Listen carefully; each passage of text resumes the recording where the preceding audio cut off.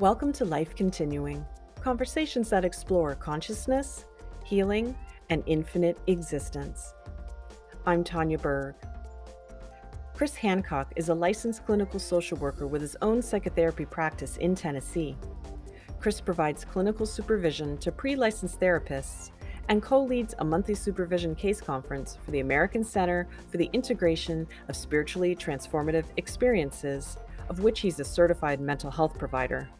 Chris also belongs to the National Association of Social Workers and is a provider for the Foundation for Excellence in Mental Health Care, the Psychedelic Support Network, and the Spiritual Emergence Network. He's also a member of the Academy of Spiritual and Consciousness Studies, the Afterlife Education and Research Institute, the Association for Comprehensive Energy Psychology, and the Consciousness and Healing Initiative. Chris joins me on the show today to share his spiritually transformative experiences and how he integrates this into his therapy practice, as well as how it has affected his life. Chris Hancock, welcome to the show. How are you? Oh, thanks, Tanya. I'm great. It's so cool to meet you. And I'm so glad that we just got a chance in the 5 minutes before this to talk about all our wild commonalities that, I'm sure only will help this to gel and go better. I'm great. Good to hear. Yes. You know what? We have a lot in common that we just discovered. And the thing is, it really is a good reminder that we are all connected in some way, somehow. I'm in Canada, you're in Tennessee, right? Right. And, we're connected through our experiences, in particular, the spiritually transformative experiences, which we're going to get into. Something Right. I do talk about a little bit here and there with other guests. I've had my own, and Yeah. that is something that really bonds people when you have very robust and very vivid, Yes. mystical experiences. Shall we say outside the box experiences? Outside the box, that's the best way to say it. way out there. Let's bring it back and let's get the listener an idea of who you are and your background. So Therapy Outside the Box is your website. Yeah. Uh-huh. And you're a social worker. Yes, by definition, in the eyes of consensus reality, yes, that would be true. I love it. Yeah. So let's go back a bit. How did you get into the field, and maybe touch a little bit on how the spiritually transformative experience came into play? Right. Yeah. Great question. So those are pretty bookended, right? So how I got into the field, I'd say, really probably goes all the way back to beginning to just suffer and feel completely lost as a teenager, if we want to really try to pinpoint it. And that being kind of the birth or awakening of my just insatiable curiosity. So, that sense of teenage lostness, as I remember, somehow probably synchronistically led me to, books like Aldous Huxley's The Doors of Perception, and led me into my first awareness of psychedelics and the Grateful Dead and all that. Kind of a new world to me at the time, and that led me into becoming aware of the perennial philosophy and just more kind of outside the box, non-standard ways of perceiving reality in the world and different philosophies and whatnot. From there, I really followed through college. I was an English major in my undergrad, but my love was music. My first passion and my first real love was music. So all through my 20s, I followed that, did music professionally for 5-6 years or so. And as I was creeping toward my late 20s, I really started to feel yet again lost, confused. I'd say in my mid 20s, I had what, as I look back now, was clearly a major depressive, truly clinical depressive episode part of the trigger from that was a really bad heartbreak. And that sent me into therapy for the first time. So here's where it begins to tie together. It was really my first therapy experience that I think, as I would put it, watered the seed that was already there, that I was probably going to go into, some type of human service work eventually, right? That was really my calling. So, so that first therapy experience was very difficult. I've talked about this sometimes on posts and whatnot about how, when I think back on that, in other words, if I ever feel like I'm losing any empathy for how difficult it is for anybody to take the step of calling a therapist, let alone actually showing up to start it, all I have to do is remember what it was like for me at 24 or whatever that was, where I would have to drag myself there and my voice would shake the entire time and I could not stop crying. I was just miserable and suffering, but really didn't know why, except that, I got dumped and I was heartbroken. But it was, what I was going through was beyond that. It was deeper than that. And that experience, changed the trajectory of my life. And so a few years later, when I realized that pursuing music professionally had pretty much run its course, I pulled out and got back into therapy. And at that second experience I had was what very, very quickly helped me to realize, oh yeah, this idea that was so undeveloped, that began to sort of sprout the first time I went to therapy, that I'm feeling that again. I'm feeling a pull to go into some kind of human service work. And I kept going with that therapy. And that therapist really encouraged me to look at different pathways to that, be it psychology or social work. So long story short, I decided on the clinical social work path, mainly because when I looked at the ethics of the profession, the mission statement, the basic tenets of social work, I resonated 100% with all of it. And I just knew that was right. So I got into a master's program and did that. And like we spoke about, one of our commonalities at the beginning, I spent the first many, many years in community mental health, be it more focused on substance abuse and addiction population, or later when I moved to Tennessee, more focused on just general community mental health. One of them was with child and adolescent psychiatry, and then I went over to adult for a couple more years, then did one other year in a more sort of family and child related counseling center. And then in 2007, I realized it was time to go off on my own and open my practice. And the rest is history as far as, that level of experience goes. So your practice now, you've created your own therapy, your own modality for supporting people.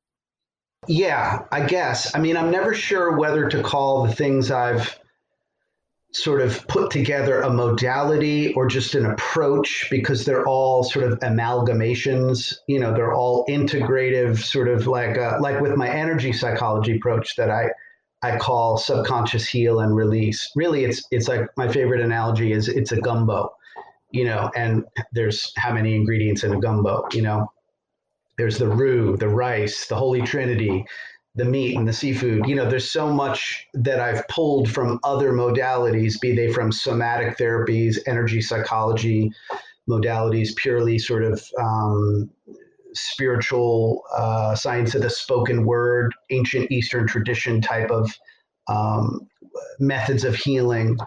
I've thrown it all in. And so that thing, that's, I guess, more energy psychology than anything else, if I had to say, that's one that I've developed over the last, I'd say, 3 years. And really the beginning of how that came together was pure divine inspiration. Like one day I was literally shown this modality, and I just instantly knew it was an ask and receive type thing. And literally that modality is called ask and receive. So that's the funniest part of it. coming out of a surrender, and I'll get into kind of more of that in a minute. But for now, just to say that I literally asked and believed that I would receive a sign of a new way forward, a new way to work coming out of a crisis.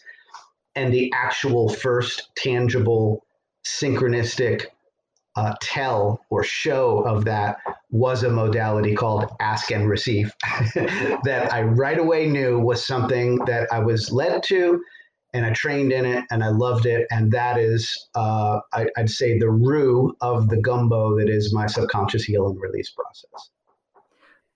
I love how you would just explain that. Cool. Because in my head, it didn't make any sense, but no, that's perfect. Yeah. Okay. Let's talk about your spiritual experiences, because that's pretty detailed and quite an experience from what I understand. So maybe you could explain and describe when and how. Sure. Yeah, and then maybe after, if you can give an example of some of these modalities, like the Ask and Receive. I mean, it's I know it sounds straightforward, but it's still nice to have some actual examples. But let's talk first about your spiritually transformative experiences.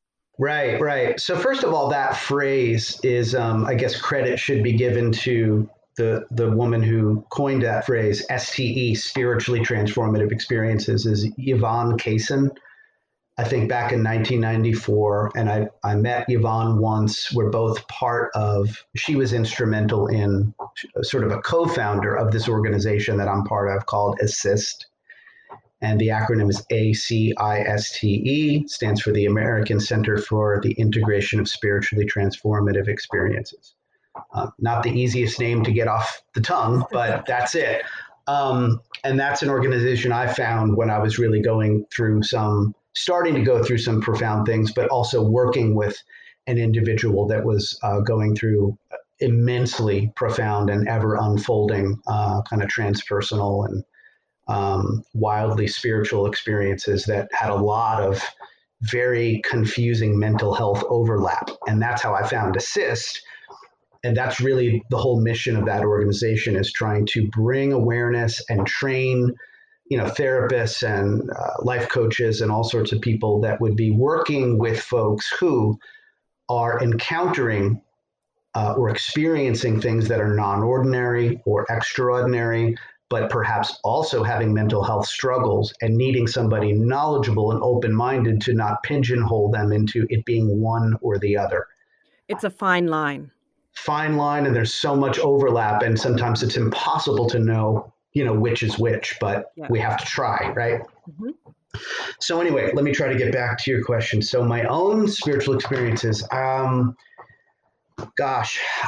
So the ones that I guess the first real conscious experience I had, and I think I mentioned these in brief on my website on my About page. So the first one I think really tangibly was in 2011, I think it was, when I had a pretty intensive meditation push going on at that time.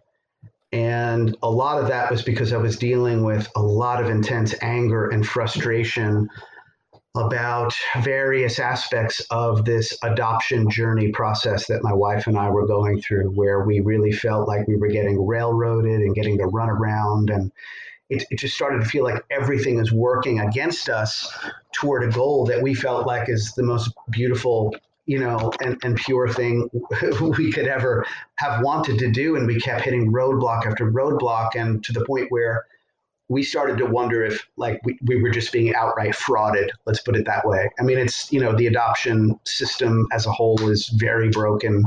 So much incredible red tape. It's a wonder that anyone actually completes it. We finally did, and the end of the story is wonderful, but that's not really why we're here. So just to say that I was really personally suffering and struggling at that time, and meanwhile I had a full practice. I had to do anything I could to get through it. So I really, really started it, I guess I'd say for the second time in my life, an intensive daily surrendering and meditation process. And I guess long story short here, during one evening, something happened where I don't remember being very intensely deep, into a trance state or into a meditative state per se, but deep enough, I guess, that I received this overwhelming wave of the most ineffable sense of love and compassion that I could ever even imagine that just came over me. And then the language fails here, when we're in this territory. So I guess the best I could say is that I received a transmission of some sort, not exactly audible, definitely visceral. I sometimes say almost audible, but not quite. I received a transmission that it was very clearly from Divine Mother. And it was something to the effect of, be quiet, my child. You are loved. We hear you, or I hear you. You are loved. All is well. Keep coming. Wow. And, a river of tears. And I didn't know what the heck to do with that, but I guess I'll just leave that one there. That was that. And, as you can imagine, it was a breakthrough in terms of what was driving me into that intensive process. I was really crying out for help with this intense frustration and anger. And, I wouldn't say it evaporated after that, but it changed, right? Yeah. Let's just say it. No, totally. Exactly. Yeah. Better word. Exactly. It shifted. So let's see. So, okay. Another one, which was very kind of less personal and more sort of on the paranormal end, was this one was first. This one I'm about to remark on was back in 2006 when, before I launched my private practice, left my last job. We took a trip to India with some friends who invited us there, who happened to be Indian, and they had family back there, and they invited us on this trip. Long story short, we found ourselves in a part of India that was pretty remote, northern India, Burhanpur, that really hadn't seen a lot of white people in probably 30 years. So that was kind of a trip in and of itself, where we would sort of stop traffic and stop rickshaws in their tracks, like, what are you doing here, kind of thing. That was interesting. But for the purposes of what I'm trying to get at, we had, I'd say, one evening. So two of the friends we went with are incredibly spiritually adept. And both of them have a lot of experience with energy, with channeling, automatic writing, this type of stuff, which, of course, I've always been absolutely intrigued in. And in this home that we were staying in for that part of the trip, there was apparently a lot of, unexplained activity going way, way back. Long story short here, one evening we had a very spontaneous kind of a seance up in the upper part of this room. I'd say there was about 8 of us, sat in a circle. The two friends with this spiritual adeptness sort of ran the show. And so what I experienced was once one of them began literally connecting with and channeling some of the energies in this space, some of whom were, maybe not the kindest, maybe lost souls, discarnate entities, that kind of thing. We were all holding hands in this circle. And while this was going on, all of a sudden, on a dime, I was filled with this intensely cold energy. It's like my whole temperature just dropped to like sub-zero on a dime. And the next thing I knew, I felt like I was going to projectile vomit. Oh my God. And the moment that I became aware of that, all of a sudden it was gone. It stopped. Wow. Okay, so I don't know. I still don't really know what that was. I just know that that was real. That was really shocking. I was very glad that it was over about as soon as it began, because obviously whatever that was not, that was not Divine Mother. Let's put it that way, right? Right. Mm-hmm. Yeah, that was something much lower frequency that I Sure. did not And really want to engage with. when you open up the way you did from the sounds of it, the problem is that if we don't ground and understand it, we're open Yeah, to everything, dark and light. no doubt about it. Yeah. Yes. Yeah. So at that time, yeah, my understanding of that, of the importance of that, was still in its infancy. I'd say I was Sure. more or less along for the ride, trusting my friends who led this, and no regrets. I mean, it was a profound experience. Mhm. I'm just glad it didn't kind of go any further or darker, than it did. Yeah. No kidding. Yeah, Yep. yeah. Yep. So that was that. Quite a contrast to that experience I first described in 2011. And Right. then I guess the meat and potatoes of my experience really came just a few years ago when, the best way I can describe it is I had a convergence, a caving in of multiple levels of crisis and distress, some of which were very sort of insidious, really I was nearing a career burnout and not even entirely aware of it. Real insidious, kind of crept up on me, and then seemed to hook into a kind of, as I think of it, a kind of atypical midlife crisis. This was in the lead up to my turning 50, and it had been a beautiful but a very difficult couple of years post adoption, bringing our girls home. My joke is that, like, we brought our girls home, they were 8 and 9, and I like kind of went to sleep for years, and I woke up and I have teenagers about to graduate high school now, That's like, how it seems to happen. totally, like, it's very cliche, like, where did it go? It went so fast, But but it's boy, true. it is true. It was certainly true for me. I look back and I think, to some degree, I was really in a kind of survival mode for many years straight in the lead up to turning 50. So basically, like, really feeling burned out with working in the traditional way, session after session, doing more or less traditional talks therapy. I was doing two very intense long term groups at night that went on for years and years and years.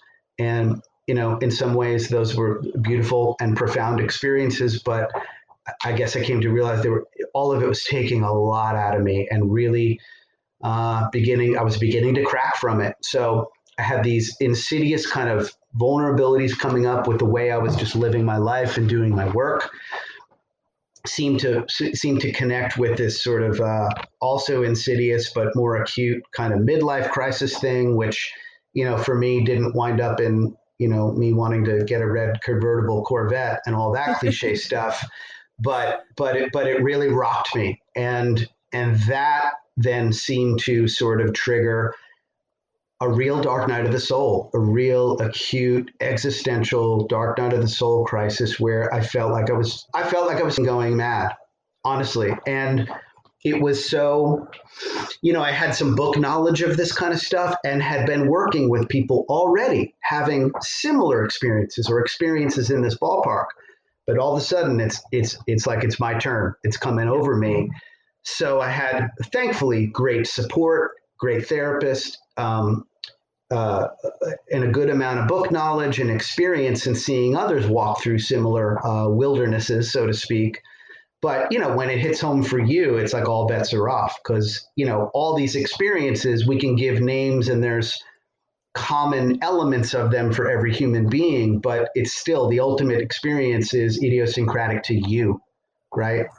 It's Mhm. the way it's affecting your neurochemistry and your whole belief system and everything. So let's just say it got pretty dark and pretty kind of madnessy for a while there. And so I did what I knew how to do, which was, once again, like I did back in 2011, just totally surrender and start sitting as long and as with as much commitment and courage as I could every day. And so I started doing that. And so from that, I guess the first profound thing that happened in that experience was I was one day, sitting and surrendering, praying, asking for help. And this one day, I remember particularly asking for clarity as to what was what. I felt so lost. I was trying to figure out in a kind of heady way, is this just I'm burnt out in my career and I'm not supposed to continue being a therapist? Is this just midlife crisis? Is this really a spiritual crisis, dark night of the soul? Is it something else? Help, help. I need to know what it is. And one day, I literally got an answer. And this came kind of like that transmission from the Divine Mother. This came in a similar way, but even a little more auditorily. And what I got on this particular day was, you are being given the gift of holy discernment. Wow. That was it. End of transmission. And again, a kind of river of tears, because there was a very beautiful, light, palpable, visceral energy that accompanied that happening. But that was the message. And in reflecting on it afterwards, I realized, wow, those are two words that I have no conscious knowledge of ever hearing put together. And it's certainly not a phrase that I've ever used. I don't know what it means.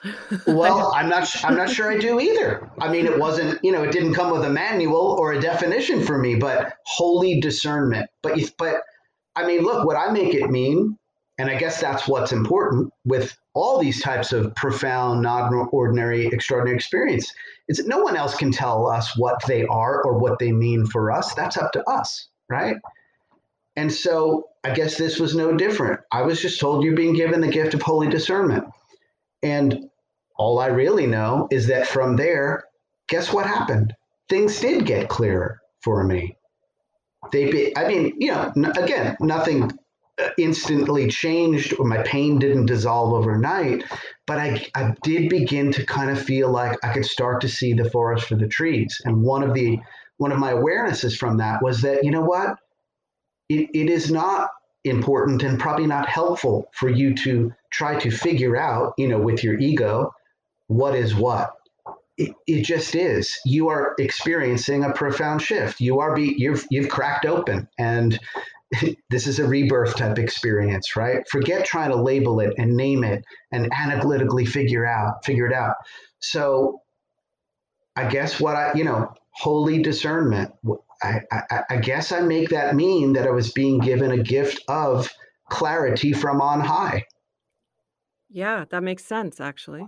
Yeah, that's the best I can come up with. And I've never, there's been no follow-up to that message per se, but things did get clearer and I started to find my way. And so this leads into the next part of it. Again, the timeline is very fuzzy for me, so I'm going with the best of my recollection, because you know how you go through things like this and all of a sudden linear time is just like, what? Yeah. So you kind of get into the quantum and, you start to realize that time is a construct and an illusion anyway. So anyway, at some point, relatively soon after I received this holy discernment gift, and things started to get clearer, I continued to sit and give thanks and pray and ask and receive. And part of the receiving was something I wasn't necessarily asking for. And that's that in these sittings and these meditations, I started to experience different energies coming in, connecting with me, whether just simply on the etheric level or really more incorporating me, or some of both, I'd say. But my first indication that something different was starting to happen in these meditations was that my head started to involuntarily roll around in kind of unusual configurations and shapes. The first one, when it first began, my head would begin rolling around doing the infinity symbol. Wow. Right. Like over and over again. Like if you could see me right now, which you can't, I'd be sort of demonstrating it for you. But if you know what the infinity symbol is, and I'm sure you do, picture sitting and your head is just rolling around doing that, making that symbol over and over and over and over. And it did that for, I don't know how many sits in a row. that would just happen. And I would feel like something is with me and this is not me doing this. Now, And is this like a Kundalini activation of some sort? well, that I've been asked that multiple times, and my intuitive answer is always no. So I never felt any heat or energy at the base of the spine. There was nothing perceivable going on in my spinal column, physically or energetically. This seemed to be something other than that. Um, and that continued on, and I kept going with it. And then the shape would change. And then, I mean, it was sort of anything and everything. It would change and it would slow down and speed up, and sometimes just sort of dart back and forth, left to right, sometimes just up and down, but usually circles, half circles. And then it started to take the shape of like more like sacred, kind of like the infinity symbol, like other sacred geometrical formations. Okay. Like sort of flower of lifey type of symbols and whatnot. So that's when I realized, wow, something really compelling is going on here. And me being me, I don't tend to fear and shy away from these things. So I just kept going and kept showing up for it and kept asking for, when and where appropriate. If I could get some clarity about what's going on, I would appreciate it and welcome it. So I kept going and going, and let's just say I haven't stopped. I continue to sit wherever I can make the time. I try to get it in each day, and it has taken on other shapes. Is not the right word. This other levels. So let me try to describe what I'm meaning there. So it's gone from just perceiving that there's some energy that is not me, that is other, coming in to connect with me. And for whatever reason, my head seems to be the compass or the pendulum of this, right? So during this time, I was finding my way into energy psychology. I studied that ask and receive method. I learned the kinesiological muscle testing that goes along with that method. So long story short there, the next thing I know, while I'm doing that method with people and using the muscle testing in the more conventional ways, like with the finger or the arm test, or having people stand up and seeing their body sway to give a yes or no.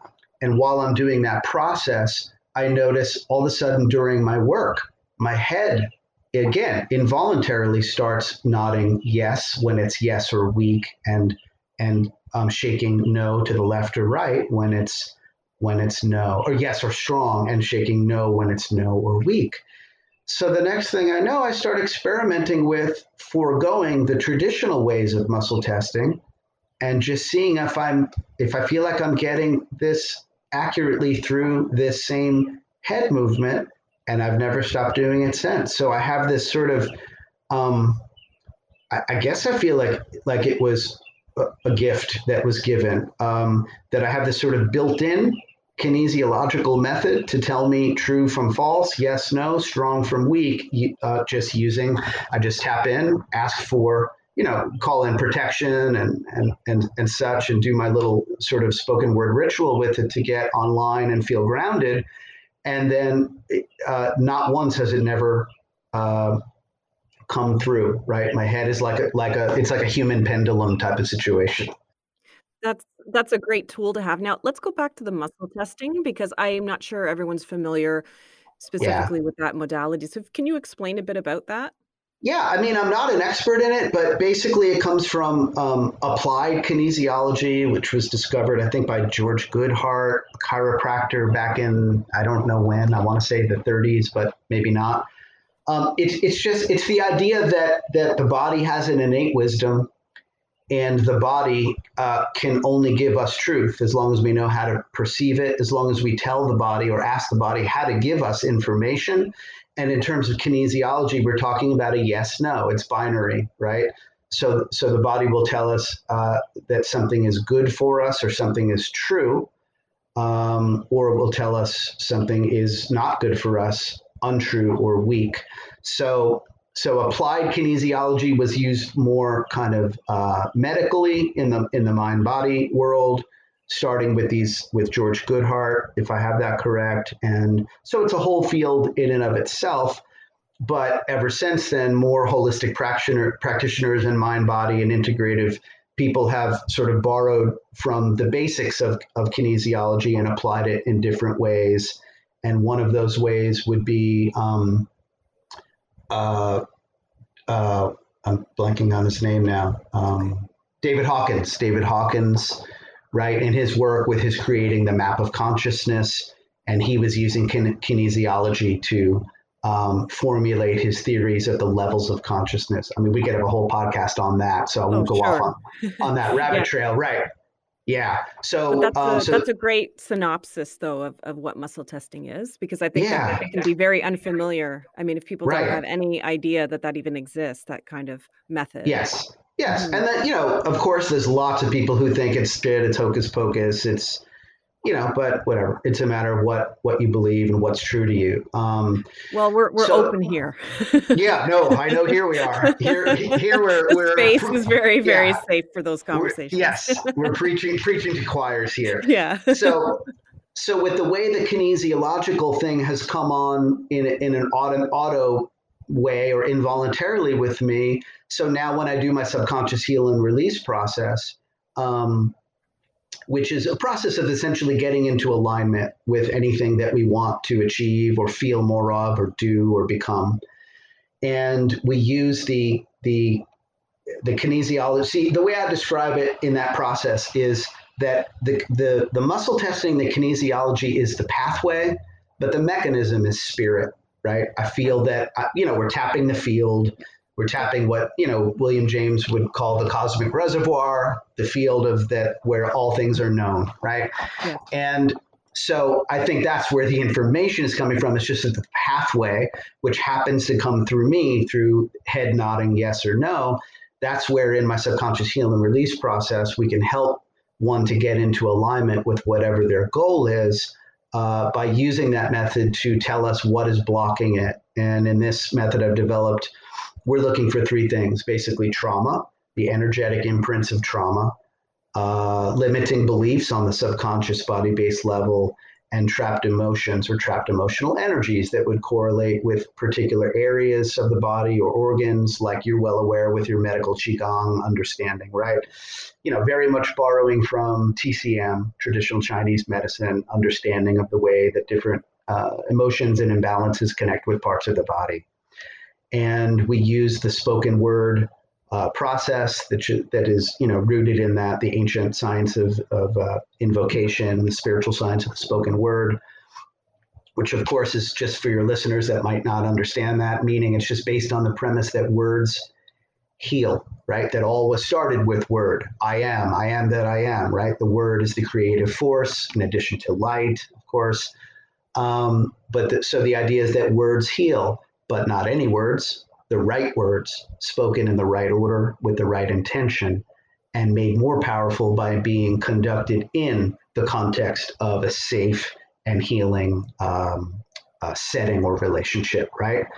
And then the other premise of that is that all is energy, and energy is either stuck or flowing. And of course, the purpose is to get it flowing.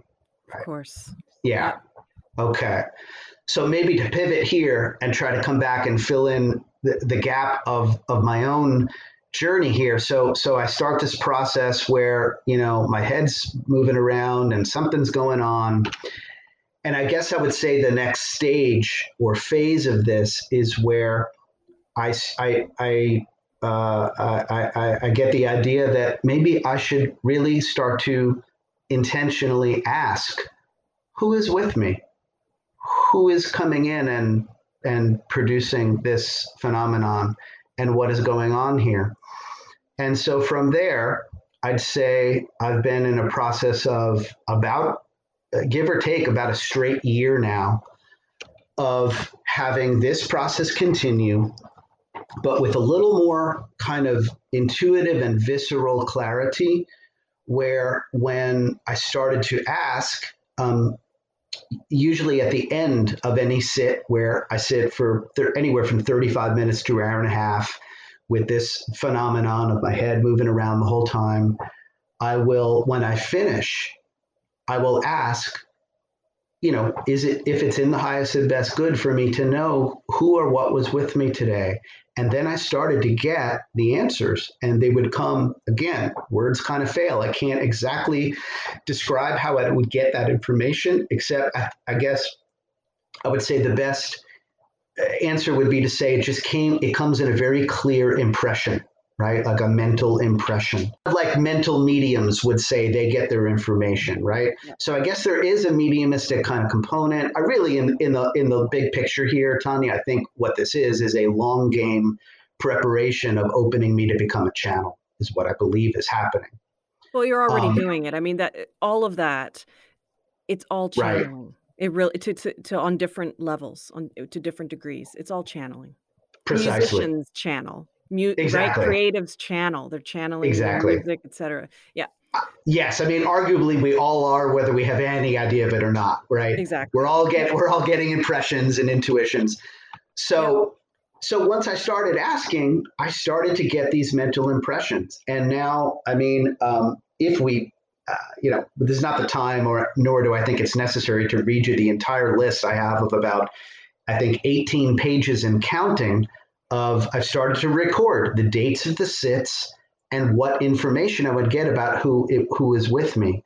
And it ranges from Divine Mother, Holy Spirit, the whole range of ascended masters, like from the Theosophical tradition.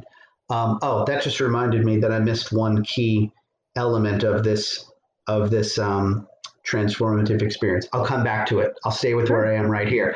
Basically, I won't. So a whole litany for about a year of different figures from history, from lots of Christian figures that I've never heard of that I have to go look up, right? Sort of lesser known saints and bishops and philosophers and Gnostic figures, all the way to councils and collectives, the Atlantean, Lemurian collectives, ET. I'm already out of the closet, so I'm not going to be afraid to say now, but, ET collectives, what I've learned from this as part of my quote unquote galactic soul family history is Mantids, Pleiadians, and Arcturians, mainly Arcturians. I seem to get the strongest energy around the Arcturian collective. And it continues on to this day, and I just continue to go with it. I guess all right, let me stop there with that. And to come back to what I had forgotten, one of the other most profound things along the line of that gift of holy discernment that I received that day, I'd say maybe just a few months after that, while I was still, very much in kind of the pit of the dark night of the soul, I would say, and very much seeking and trying to continue to just have courage and show up for it and cry through it and struggle with it and suffer through it.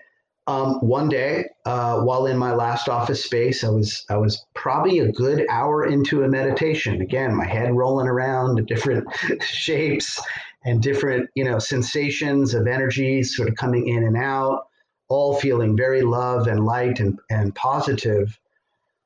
I had an experience where all of a sudden I felt an energy come over me that was, I don't know, maybe comparable to what I experienced back in 2011 with that Divine Mother energy come in.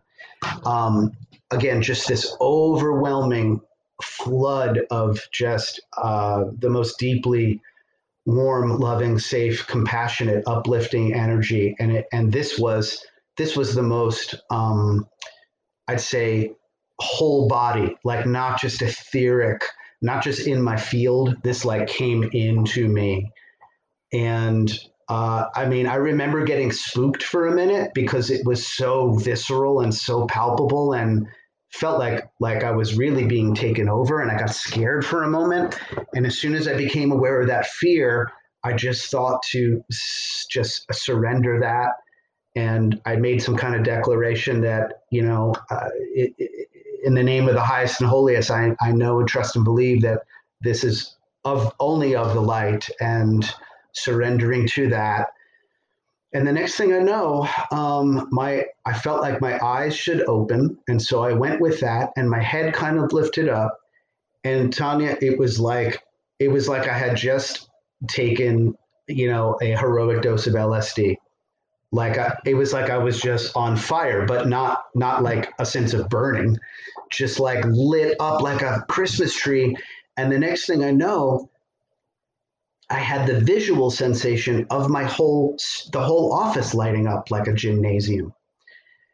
And so I can't even say how long that lasted. In a sense, it felt like just seconds. In another way, it felt like a whole hour. I'm sure it was neither. I'm sure it was just a few moments maybe, and then it very, very slowly dissipated. And what I came to realize later on in my daily sits and in my effort of asking what was with me. Oh, and I should say, once I started asking who was coming in and worked with me today, and I would get that impression, after a few weeks or months of that, I said to myself, well, duh, if I'm getting that, why don't I ask more? Such as, what is being downloaded to me? Or am I receiving some kind of a teaching or download or transmission on a level that I'm just not supposed to consciously be aware of or perceive? And that I was started to clearly get a yes, that it wasn't just energies coming in to just be with me. I was receiving some kind of transmissions. And then I would ask, may I know what was the teaching today, or what was the download today? And this would usually take a while, like a good 10 minutes of just having to sit with it and bring it in. But I think in almost a year of doing that, there was only one day where I couldn't bring it through. And on every other day, I would get a brief description of what it was. And, sometimes it was so esoteric and almost indecipherable that I'm still trying to understand what it was. Other times it would be as straightforward as a lesson on divine love, compassion, and trust, right? Something easily kind of understandable. And it kind of everything in between. So at some point in this last year, when I started doing that, I began to I would ask about what was that happened in that one day where I lit up like a Christmas tree and my office did, and I felt this.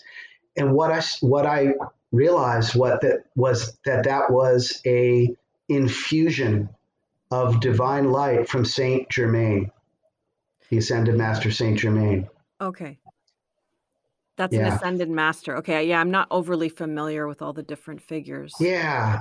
Well, I mean, I'm not familiar with all the ones that have apparently come through to interact with me either, so it's giving me an education. But Saint Germain is considered the master alchemist. He supposedly had many different incarnations, but he is associated with the ascended masters, the rays, which is all, technically part of the theosophy and the theosophical tradition. Right. Okay. Along, with, from Annie Besant and Madame Blavatsky and others who connected with and channeled them and wrote about them.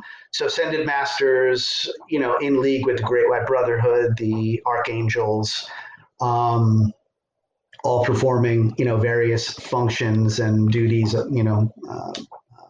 for us, for us spiritual beings having human experiences here. And so what I think was a great possibility, if I'm understanding it right, is that in my hour of darkness, let's put it that way, yeah. Saint Germain basically came in and blasted me with the infusion of his violet flame light. And that was a great aid in lifting me up out of the deepest kind of darkest parts of that dark night of the soul. And that really seemed to begin, I guess, kind of the I don't know, recovery phase doesn't sound like the right word, but maybe the awakening portion of the darkness, of the dark night of the soul experience. Right. And so from what I understand, Saint Germain is kind of like my master of ceremonies in this whole process of my bringing in, communing with all these various energies. And um, and that continues on today. And lately, Divine Mother is coming in a lot. Saint Germain's coming in a lot. Some of the other ascended masters that I'm really not familiar with, like literally an hour before we sat today, I communed with El Moria and Divine Mother. And El Moria is considered one of the ascended masters from the Theosophical tradition, the master of the I think the master of the first ray, and Saint Germain is the master of the seventh ray. Okay. So that's a whole system that people would have to maybe go and research a little more in depth, right? For more detail. They'd have to go do some deep diving on that. Yeah. It's that's a whole tradition and a whole Eastern esoteric spiritual tradition that I've had I guess cursory awareness of. I never did any real deep dives. I did a little bit maybe 20 years ago on Blavatsky and Annie Besant, when I discovered sort of Unity Church and Science of Mind, how one thing leads you to another and you go down rabbit holes and you discover things. But I never went real whole hog into it. But apparently, for whatever reason, coming out of this midlife transition for me and awakening to what appears to be like, the next level of my purpose of what I'm supposed to be doing, which is, I think, why I was brought to my knees to kind of crack me open and wake me up, to get me back to, surrendering and giving over to the will of the divine for my life and the will of my soul and my higher self. I guess this is what I'm discovering, is that I'm somehow, I have some kind of connection to that tradition of spiritual masters in some way. I had a reading with Michaela Sheldon, who's a pretty well-known channel who I like a lot. And I'm not going to go into a lot of that because some of it is just, I'm still trying to integrate it and make sense. Sure. But let's just say it was pretty validating that what I'm going through is no accident. Of course, it's not, but it was very, very validating, and that there are no very, very clear answers or things that I'm supposed to be doing other than just see it through. Just keep showing up and trust and have faith, and all of it will unfold. And so what I get is that that's what I'm supposed to be doing, and that all will become clear, and that all of these visits and these communions with these different energies and different souls that are apparently, downloading or transmitting lessons and teachings to me, at some point, all will become clear as to what that's for, how I'm supposed to use it, when and where I'm going to have some kind of conscious access to it. I don't yet know. I've gone through, honestly, periods of this in this last year where I've gotten real frustrated at not being able to know more about what the hell is this for? What am I supposed to be doing? I hear you loud and clear. And I just want to comment. Two things are coming to mind. So trust, self-trust is critical in anything and everything in life. But when it comes to spiritual experiences, right, that's where we become extra discombobulated, of course, and we feel we want that validation, of course, and understanding, because it's so complex. It throws us off. Right. However, the funny thing is that we know, we have an inner knowing. Yeah. Even though we can't make sense of it in that moment. I mean, isn't that human to have to make sense of everything? Have it to be very clear-cut, very black and white. Right. And that's where the trust comes in, because we're fearful of the unknown. Yes. And we feel off center, free falling with no net. No doubt, especially in this territory. Right. Right. However, the critical thing is to trust, and to trust what you feel about it. So if you just have a sense it's okay, even if it's topsy-turvy, trust that. That's a message I want to drive home, because you know what? I'm as relentless as you are. And to this day, I'm still trying to figure things out. I'm still trying to, understand. And I have to accept that A, I know already. Right. Even if it's not fully conscious, and B, I just have to trust. And it's ever evolving. So we have to be okay with not always knowing and having the gray areas and just carrying on. That's right. And I would 100%, and I would add to that, that for me, the big part of, what's that old saying? The best part of valor, something is the best part of valor. What is Oh, that? I can't think of it at the moment. Yeah, but along the lines of that idea, for me, it's like faith is the better part of trust with this. Right. Like this is really awakening me to, like there's a healer here who I know in Nashville. Her name is also Tanya, who I had a reading with her once years ago, and she said to me about her training in this Tibetan tradition and her getting to study with all these Tibetan masters. I remember the one thing she said to me was, before all this, I thought I knew what compassion was.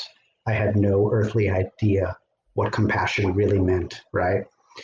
And I feel like my corollary to this is I had no idea what faith meant, right? Right. And I don't mean that in the traditional religious sense. I mean, I do and I don't, right? I mean it in a more broadly, purely spiritual sense of like, this is about faith for me, trusting, but with full faith. It's a test of my faith, right? Yep. And it's a giving over and a surrendering each and every day to having faith that I am divinely protected and I'm being guided and led, and I need to trust in that. Yeah. Definitely. Yep. Yep. Right. Yeah. I want to just sit with that for a minute. I know, right? I sit with that a lot. Yeah. I bet. Let's talk about your family and just day-to-day life. So how does it look when you have all of this that you carry with you and experience? Yeah. How is day-to-day life now? It's really, as you can imagine, here's where we enter complete paradox. It's both completely different. I'm different, and yet it's utterly the same, and I'm the same guy. I mean, seriously, like what's really most different is in this whole process. Like I think I mentioned at the outset, I really started to think this crisis meant I'm burned out and done with being a therapist. I got to give it up and do something else. But I started to get real clear guidance that no, that is not it. But what it was part of the purpose of this whole thing was to wake me up out of the sort of insidious trance I was in of doing old school traditional therapy hour after hour after hour after hour. Which, I'm not saying I would change that if I could. I think I was just coming to a point where it was high time for me to come into all of who I was. I was keeping a lot of this, of who I was, of who I am, out of it, right? Like I've always been kind of psycho-spiritually and mind-body oriented, but I think part of this breakdown, if it was going to become breakthrough, was my having to realize that it's time for me to really retire and rebirth myself as a counselor or healing agent or therapist. And I have to have the courage to come out with all of who I am, all in woo-woo and ET and channeling and all of this. I have to keep grounded, keep my one leg in all my nuts and bolts traditional training and methods, but I have to go outside the box. And so that was actually my wife's idea when we started to talk about, like, you probably need to, as they say, and I hate to be buzzworthy, but you have to rebrand, right? Yep. Because this is changing you. So it's time to put a new coat of paint on. And so my wife thought, therapy outside the box, that's something that's close enough to kind of describing that you're different, but in a way most people would understand, because most people understand that phrase, right? Yes. And so I went with that. And my wife is very intuitive, has really, really intense latent psychic abilities, but she's currently not interested in pursuing that, let's just say. So that gets into maybe touching on another part of your question, is that I'm generally open about this whole, I mean, I couldn't hide what was going on with me when I was in the darkness part. And it started to really buckle and strain my marriage at one point. So we went to some couples work, and it was phenomenally helpful. And so I'd say it's really more of a mostly private experience with my sitting each day. I just tell my family if they're home, hey, I'm going to jump into a meditation, so I'll be out for the next hour or so. And sometimes they'll ask me, kind of what happened or who came through or what's going on with it lately, and I'll just give a brief answer, but that's about it. And it doesn't seem to need to be more than that at the moment. Good. I'm thankful that even though my wife has her own giftedness, and part of how we met and got together 16 years ago was linking up around spirituality. But that's just kind of not where she is right now. She's very busy in being the CEO of the family and being a mom and working part time and keeping everything together. I think her day will come where she's going to kind of dig back into the more intuitive part of who she is and get to do more of her creativity and artistry. So I guess I'd say I have a good natural kind of container and kind of non-involved support for this thing that I'm continuing to explore. But beyond that, in terms of my practice with COVID, as most people did, I moved my work home. I never thought I would want to work from home or would, but here we are. And it's magical. I love it. So a lot of my work is just like we're doing right now through video or telehealth. And I'm getting to do some of my services with people, all over the place. So it's really expanded what I can do in that beautiful way. And then I'm starting to then have people back out in person, and that's really great too. And I think one of my big takeaways from my near career burnout was that I got to slow it down. I got to stop killing it and trying to save the world and see 9 people in a day, 5 days a week. I just can't do it anymore. I'm older, and so my practice is smaller. And maybe I'll just say the other really kind of interesting thing is that in all my surrendering over to who I truly am and bringing all of myself into it and really surrendering to spiritual guidance to guide me not only in this process but in just about every area of my life, I had a realization one day that I started to that it would be wise for me to check with spirit, check with my higher guidance on whether it is in the highest and best good for me to work with, to take on anyone that may contact me. And that's been a little bit blessing and curse. And I mean, not so much literally curse. It's been a blessing because it's keeping my practice relatively small. And of course, if I get a yes, that it is in the highest and best good, guess what happens? It goes well, right? The person feels benefited. We feel it's a good click, and it goes well. The curse of it is when I get a no, and I don't know why, but I feel like I'm not supposed to question it. I'm supposed to just again trust it and have faith, or not, and I'm choosing to have faith. So anyone that kind of already has a sense that that's how I'm doing my work these days, I feel it is okay. I can tell them, so look, I have to let kind of higher guidance or spirit tell me whether it is in our best interest to work together. And in this case, for some reason, I'm getting a no, which I'm sorry to have to say that because I see you wanted to work with me, but I hope you will trust that that only means that there is somebody that is a better fit for you than me. And by and large, people have been accepting of that. Now, in cases where I think someone's coming to me and they really, maybe a friend referred them or something, or they just heard about me, they really don't know what I'm doing and they wouldn't quite understand me saying that, I guess I have to just say, I'm sorry, I'm not really taking anybody right now, and give them some other names. But that's been a really interesting thing, again, along with a test of trust and faith for me to keep surrendering to that I mean, and sometimes I'm surprised. Like sometimes I'll have somebody that works with me that is, and the entirety of our work is about spiritually transformative experience, or they're becoming psychic or whatever, and they'll refer someone who's right in that same plane. And in some cases, I've gotten a clear no. It's not in the highest and best good, and that's confusing to me. But again, I have to either trust it or not. It's such an important area of work that you're doing. So I just wanted to say, Yeah, so many more people are speaking more openly about spiritually transformative experiences and the like. It's Right. starting to get more traction, right? In the last 30 years, this subject matter, consciousness in the Right. afterlife, let's say, Yes.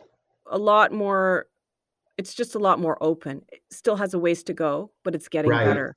So the thing is, thank goodness, I mean, you were the one to open up, to heal yourself, and now go beyond the traditional therapy modality to Yeah. help people address these experiences because mental health in itself is one thing, but then when you have the spiritual experiences and like you said, they overlap.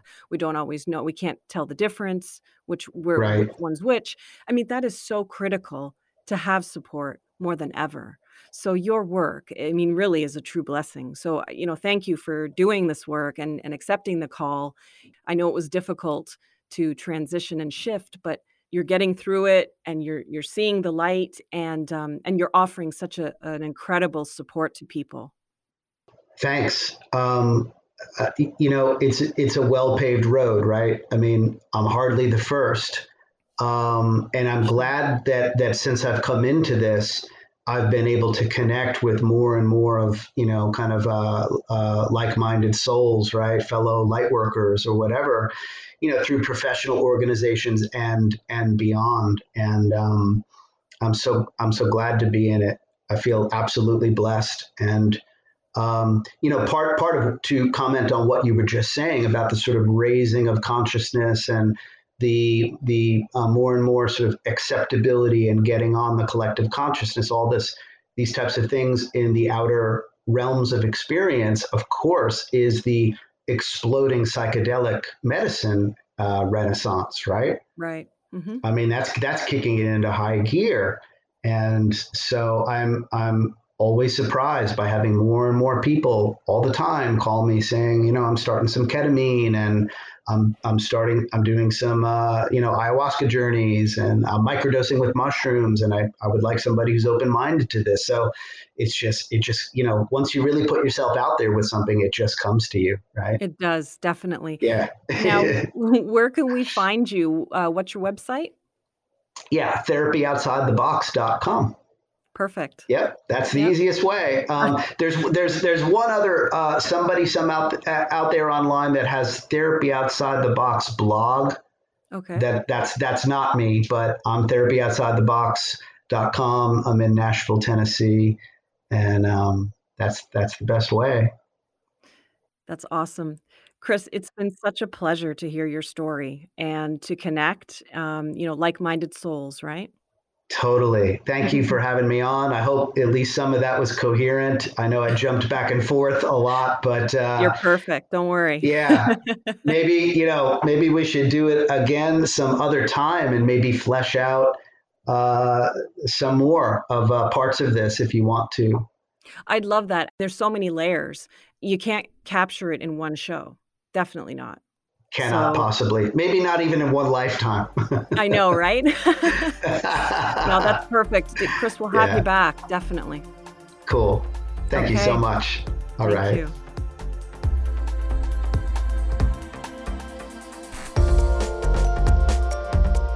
Thanks for listening to Life Continuing. A special thanks to Chris Hancock. For more on Chris, please visit therapyoutsidethebox.com. The advisor to the show is Amanda Capito.